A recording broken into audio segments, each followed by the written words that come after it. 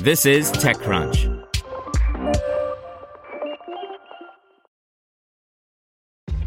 This episode is brought to you by ShipStation.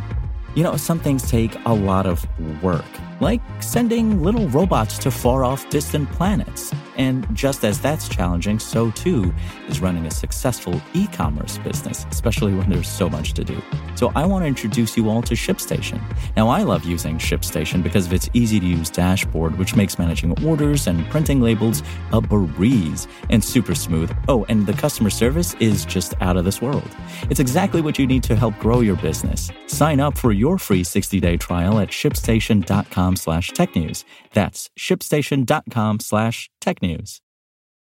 This podcast is supported by Tools and Weapons, the podcast hosted by Microsoft Vice Chair and President Brad Smith. Each episode features insight you won't find anywhere else from the center of the conversation surrounding emerging technologies like AI. Right now in the podcast, you can hear a special episode where Brad Smith lays out Microsoft's vision for a vibrant marketplace driving the new AI economy. To hear more, follow or subscribe to Tools and Weapons with Brad Smith wherever you get your podcasts. Welcome to TechCrunch Daily News, a roundup of the top tech news of the day. Have you checked on your IT team lately? 2020 was rough for them. Ransomware, work from home, cloud migrations. It didn't stop. It's a good time to give them a new resource, IT Pro TV. They can learn new skills and have a reliable, searchable knowledge base, all online and on demand. Visit itpro.tv/crunch to learn more. That's itpro.tv/crunch. itpro.tv/crunch. Amazon pushes back against unionization. WeWork eyes the SPAC route. And there's new spyware on Android. This is your Daily Crunch. The big story is workers at Amazon's fulfillment center in Bessemer, Alabama, a suburb of Birmingham, will vote next week on whether to unionize. In the meantime, Amazon is waging an aggressive PR campaign against the effort and the politicians who support it. For example, in a response to news that Senator Bernie Sanders would be visiting Amazon workers, Executive Dave Clark tweeted, "I often say we are the Bernie Sanders of employers, but that's not quite right because we actually deliver a progressive workplace." Meanwhile, the Amazon news account scoffed at Representative Mark Pocan for repeating accounts of Amazon workers peeing in water bottles. Quote, "If that were true, nobody would work for us," unquote. In response, the Retail, Wholesale, and Department Store Union, which the Amazon workers would be joining if the unionization effort succeeds, put out a statement asking, how arrogant and tone-deaf can Amazon be? In tech giants, a new Android spyware is masquerading as a system update. The malware can take complete control of a victim's device. China's largest question and answer platform, Zhihu, began trading at the lower end of its IPO range. We're taking a look at what Silicon Valley could learn from Zhihu.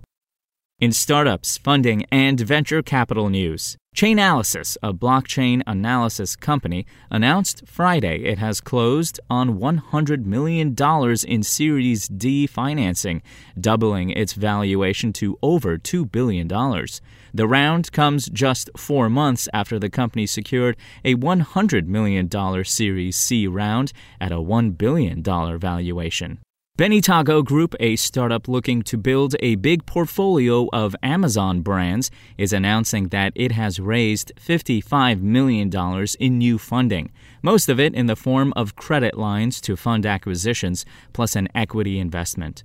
Other startups have also raised big rounds to roll up Amazon FBA, Fulfillment by Amazon, businesses. But co-founder Santiago Nesteres says Benitago is different because it's not just focused on financial arbitrage.